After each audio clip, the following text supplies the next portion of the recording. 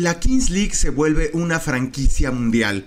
¿Cuáles son los datos que los hacen poderosos y un negocio en crecimiento? Te lo contamos hoy aquí, en Negocio Redondo. Bienvenidos. Esto es Negocio Redondo, un podcast de Footbox. Hola, ¿qué tal? ¿Cómo están todos? Bienvenidos a un episodio más de Negocio Redondo, un podcast exclusivo de Footbox.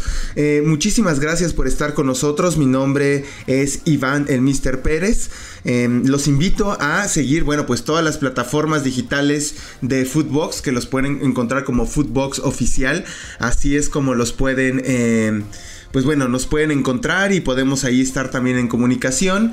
Y uno de los temas que me parece importante hablar en términos de negocio y que ha detonado sobre todo en este año, en 2023, es esta liga amateur de Kings League, que es un producto de Cosmos Holding, que es propiedad de Gerard Piqué, exjugador del Fútbol Club Barcelona, y también es una idea de Ibai Llanos, el streamer en Twitch más importante que hay en habla hispana, y también ha tomado bastante popularidad en lo que es YouTube. Pero bueno, ¿qué es lo que pasó? ¿Dónde detona esta idea? ¿Cómo surge todo este punto de la Kings League? ¿Qué es? Etcétera.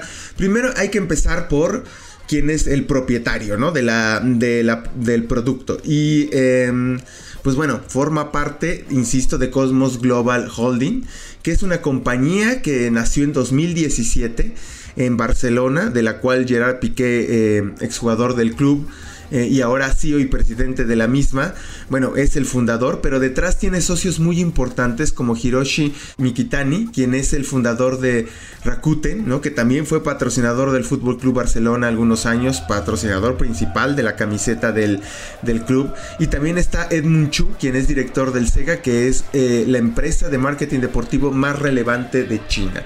Es decir, obviamente tiene todo el expertise y el conocimiento del mercado de industria deportiva, toda esta base de directores, ¿no? Y han sabido hacer negocio. Entonces, obviamente la cara visible es Piqué.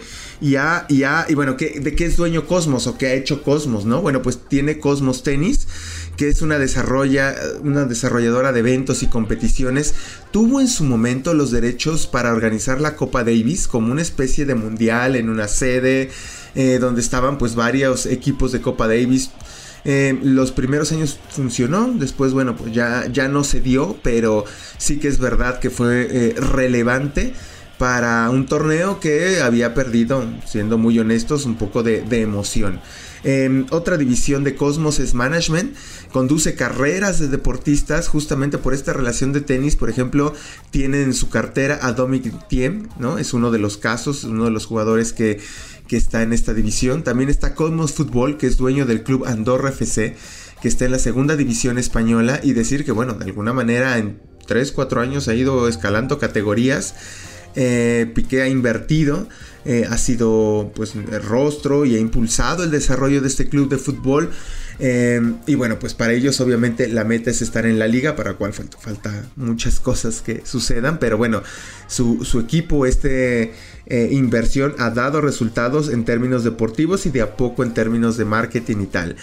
También está Cosmo Studios, que es la productora de contenidos y de entretenimiento. Ibai World Koi, que es el equipo de eSports que tienen y que están ahí en competencias. Y por último la Kings League, la Liga de Fútbol 7, ¿no? Donde el esquema es el siguiente. Obviamente la Kings League decide, para tener, impacto, sumar dos factores. Hace una combinación, me parece perfecta. Por un lado, mezcla como dueños, como propietarios de los equipos, como presidentes, dos elementos poderosos. Por un lado, las figuras mediáticas tradicionales como Piqué, Kun Agüero, Iker Casillas, como el lado directivo de presidentes. A su vez, estos mismos presidentes llevan a algunos jugadores en activo todavía o algunas figuras súper destacadas, ¿no? El caso, en su momento, Chicharito estuvo en las primeras jornadas, donde, bueno, pues tuvo algunos minutos, tuvo la concesión del Galaxy, su club. También Ronaldinho, ¿no? Este jugador de los principios de los 2000 que fue y maravilló al mundo. Y hay otro factor importante, ¿no? Fue aliarse con el mundo de los influencers. Ahí está obviamente Ibai, que bueno, pues él empezó a tener una relación muy muy cercana con justamente Piqué. Y bueno, él fue el que empezó como a escribir, a mandar mensajes a influencers relevantes en habla hispana, ¿no? Está Petzita o está Rivers, el propio Ibai, Juan Guarnizo, Gerard Moreno, que se volvió relevante en Twitch. Es decir, toda una combinación de influencers más celebridades deportivas que hizo que pues detonara en la audiencia. Por un lado, obviamente la gente que sigue, digamos, fan tradicional, por así decirlo, de alguna manera. Pues que dice, bueno, a mí me encanta el Kun, soy fan de Iker, conozco a Piqué y tal, ¿no? Y por el otro, bueno, pues esta nueva generación de consumidores, ¿no? Que estamos hablando que es la generación Z y la alfa, los que están empezando a mirar el deporte desde otro lado.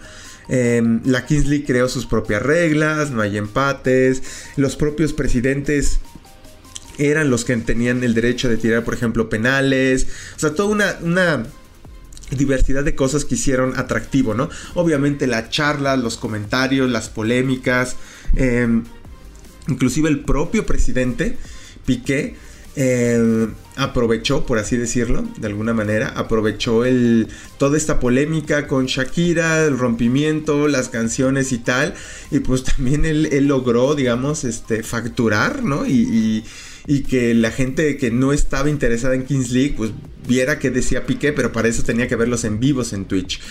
Quiero darles 4 datos para seguir contando la historia, pero hacemos una pausa en términos de 4 datos que nos ayudan a dimensionar lo que ocurrió con la Kings League. Primero, tuvo, escuchen, 5.100 millones de videos vistos con el hashtag Kings League en TikTok. 5.100 millones. Esto es mucho, es poco. El hashtag Liga Santander, que es la referencia para el campeonato de España, tuvo 2.100 millones. Es decir, 2.500 millones. Es decir, pues aquí Kings League como tal, en todos los hashtags, sí produjo obviamente la Kings League, pero también otros creadores independientes que generaban contenido al respecto. Bueno, pues todo ese impulsor que todos los videos que subieron pues estamos hablando de un periodo de noviembre al fin de semana pasado, se vieron 5.100 millones de veces. También facturaron 3.2 millones de euros en entradas en el estadio del FC Barcelona, lo cual hay que decirlo, en términos de cómo era el negocio, pues iba prácticamente la mitad para el club, o sea, para el FC Barcelona, como una especie de renta, y la otra mitad para Kings League. Pasaron de acuerdos comerciales de 20,000 euros a millones de dólares en menos de 3 meses. Twitch y TikTok son las plataformas más poderosas para alcanzar audiencia. Ya lo demostraron, ¿no? Ellos ya fueron como muy relevantes en ese punto. Y ahora, bueno, ok, la Kings League, ¿por qué se habla tanto de él? A ver, obviamente es sin duda, fue un fenómeno viral. Sus transmisiones de Twitch hasta el domingo pasado, documentó nuestra newsletter El Mister, que se habían visto los 26 capítulos, los 26 streams, 80 millones de veces. No, o sea, es una cosa impresionante. Seguramente hay que mirarle de otra perspectiva, ¿no? En términos de lo que haya pasado también esta semana, porque todavía hicieron un en vivo post, ¿no? Un poco como para hacer el resumen de todo lo que hubo en Kings League, los resultados y tal, ¿no? Pero bueno, 80 millones me parece que es una cantidad, 2.4 millones de seguidores en Twitch, o sea, solo para ir de a poco entendiendo cuál es la dimensión que solo tuve en esa red social, ojo. No estamos hablando de más, ¿no? O sea, solo en esta red social, ¿cuántos videos tuvieron, ¿no? Por ejemplo, solo el streaming de la final tuvo en total, entre los que los vieron en vivo y los que los vieron, digamos, en otro momento, ¿no? 15.4 millones de visualizaciones. Un stream de 7 horas duró. Y hubo 15 millones de personas que estuvieron viendo. Para decirles pronto, por ejemplo, una final del fútbol mexicano puede alcanzar, no sé, la final pasada de la Liga MX alcanzó pues, su punto más alto en 6 millones de televidentes, ¿no? Digo, sé que es un país, pero bueno, un poco para ayudar a dimensionar lo que significa. Ahora, eso es mucho, eso es poco, comparado con qué, ¿no? Por ejemplo, no hay otra competición, o sea, lo que hicimos fue comparar la Kings League, que es un torneo de fútbol, con las 5 ligas más importantes del mundo. Que estamos hablando que es la liga italiana, la inglesa, la alemana, la francesa y la española. Son las Big Five. Bueno, no hay otra competición que genere más interacciones por cada 1000 followers que la Kings League, con un total de 27.952, siendo la cifra más alta, superando por mucho a la liga italiana, que es la segunda, y la liga inglesa, que está en tercer lugar. Otros datos comparativos que me resulta interesante. La Kings League es la cuarta competición que más creció en el año en seguidores en Twitter, 865,000, solo superada por la Premier, la Liga y la Bundesliga. Ojo, que este comparativo que realiza el Mister lo hace con todas las, digamos, con todo el músculo, no solo la cuenta oficial más importante, de la Premier o la Liga, sino, por ejemplo, en la Liga se sumó obviamente la versión en español, la versión en inglés, la versión en árabe, con todas las versiones que tiene. Bueno, pues sí, la Kings League, pese a eso, casi superó el 1,000,000 de seguidores en este lapso hasta el domingo pasado, y fue la cuarta que más creció. Después del canal de YouTube de la Premier League, el segundo canal que mayor crecimiento tuvo es justamente el de la Kings League, con casi 250,000 suscriptores en el año. Y después también de la Premier League, la Kings League es la competición con mayor número de interacciones promedio por post, considerando Twitter, YouTube e Instagram. De eso estamos hablando cuando, pues bueno, de alguna manera tratemos de dimensionar lo que es esta competición. Y justo hay una encuesta que me parece, me gustaría compartirles. Es en esta newsletter del Mister que hacen, y es: ¿consideras que la Kings League será un negocio de largo plazo? Y la respuesta era: sin duda, ya lo demostraron. Y la otra opción era: será un éxito de corto plazo. El 53% de la gente que votó dijeron que sin duda ya lo demostraron, pero todavía hay un cierto escepticismo. Un 47% dice que será un éxito de corto plazo. ¿Qué viene para la Kings League? ¿Dónde está el futuro? Bueno, pues el futuro está en la venta de franquicias de la Kings League. Ya lo dijo Piqué, ¿no? En uno de los en vivos recientemente dijo: a ver, vamos a ir seguro a Italia, vamos a ir a Argentina, vamos a ir a Brasil, vamos a ir a México y probablemente Chile. Son 5 países donde ya prácticamente es un hecho. Bueno, prácticamente todavía está en negociaciones Chile, pero los otros son un hecho. Y bueno, se ha especulado mucho sobre quiénes serían los presidentes de la Kings League México. ¿Dónde estarían? ¿Cuál sería como este proceso? Y bueno, se han tirado algunos nombres. Ya, por ejemplo, Luis García, analista de TV Azteca, que hace pareja con Martinoli. Pues Luis García ya hizo un post diciendo: yo quiero mi equipo y tal. Sabemos que hay algo. Televisión Azteca está por ahí negociando la posibilidad de tener algo que ver con la Kings League. No le resulta extraño que ellos sean uno de los candidatos para traer la franquicia, lo cual seguramente superará el coste del 1,000,000 de euros, ¿no? Sin duda. Otro de los que también ya se hicieron presentes y levantaron la mano es Poncho de Nigris, que se ha hecho un influencer relevante en Instagram, en TikTok, y que ha cobrado, la verdad, en el último par de años bastante vigencia en términos de viralidad y de audiencia. También hay opciones de que puede ser Miguel Ayun, que tiene su propio equipo ya establecido de eSports, pero bueno, es un jugador que le encanta estar ahí. El propio Chicharito, el polémico Adrián Marcelo, ¿no? Que pues bueno, recientemente ha tenido diferentes confrontaciones, una de ellas con Chessman en la AAA, y parece que va a formar parte de la cartelera de Triple Manía, que es el evento más importante de la compañía de lucha libre, la mejor de América Latina.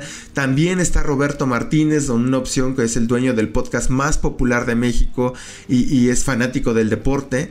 Norma Palafox especula que puede ser una más, Wherever Tomorrow y Alex Montiel, juntos o separados los dos. Bueno, Wherever pues inclusive pasó de ser un jugador, después influencer, fue uno de los primeros éxitos en YouTube de un mexicano, sin duda Wherever Tomorrow.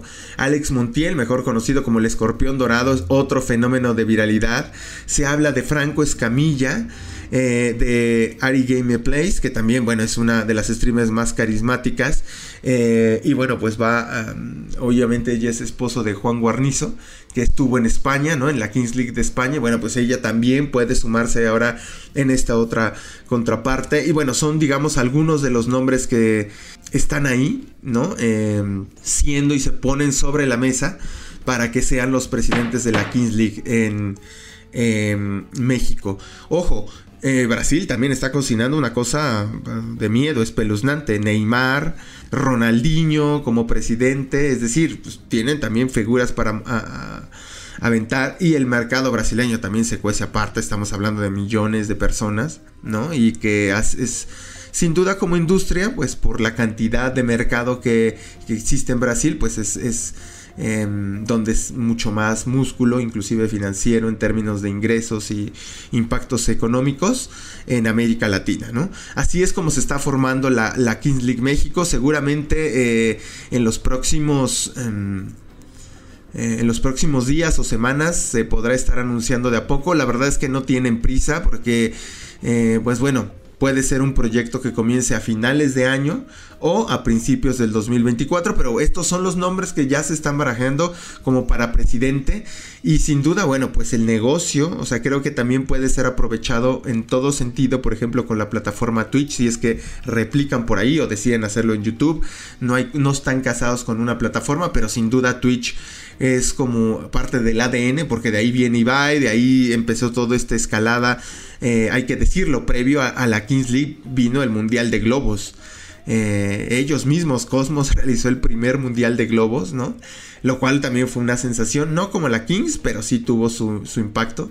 Y bueno, puede ser pues, en diferentes plataformas, las cuales ya están interesadas en no solo ser en la plataforma que emita, sino cómo pueden generar ya una sinergia, un negocio mucho más estable, y atacar. Y me parece que un poco para definir el alcance de la Kings League es en cuánto costó o cuánto pagó, por ejemplo, InfoJobs, que fue el que le dio el naming a la Kings League en España.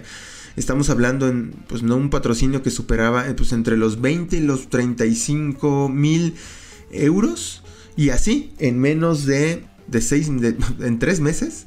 Si tú te querías anunciar en la Kings League, ya costaba 1 millón de euros. Pues bueno, esto ha sido todo en Negocio Redondo, un podcast exclusivo de Footbox. Muchísimas gracias. No se olviden de seguirnos en redes sociales como Footbox Oficial. Ahí nos pueden buscar en todas las redes, así estamos. Y personalmente en mi Twitter, @elMrPérez. Muchísimas gracias, estamos en contacto y hasta la próxima. Chao. Esto fue Negocio Redondo con Iván el Mr. Pérez, exclusivo de Footbox.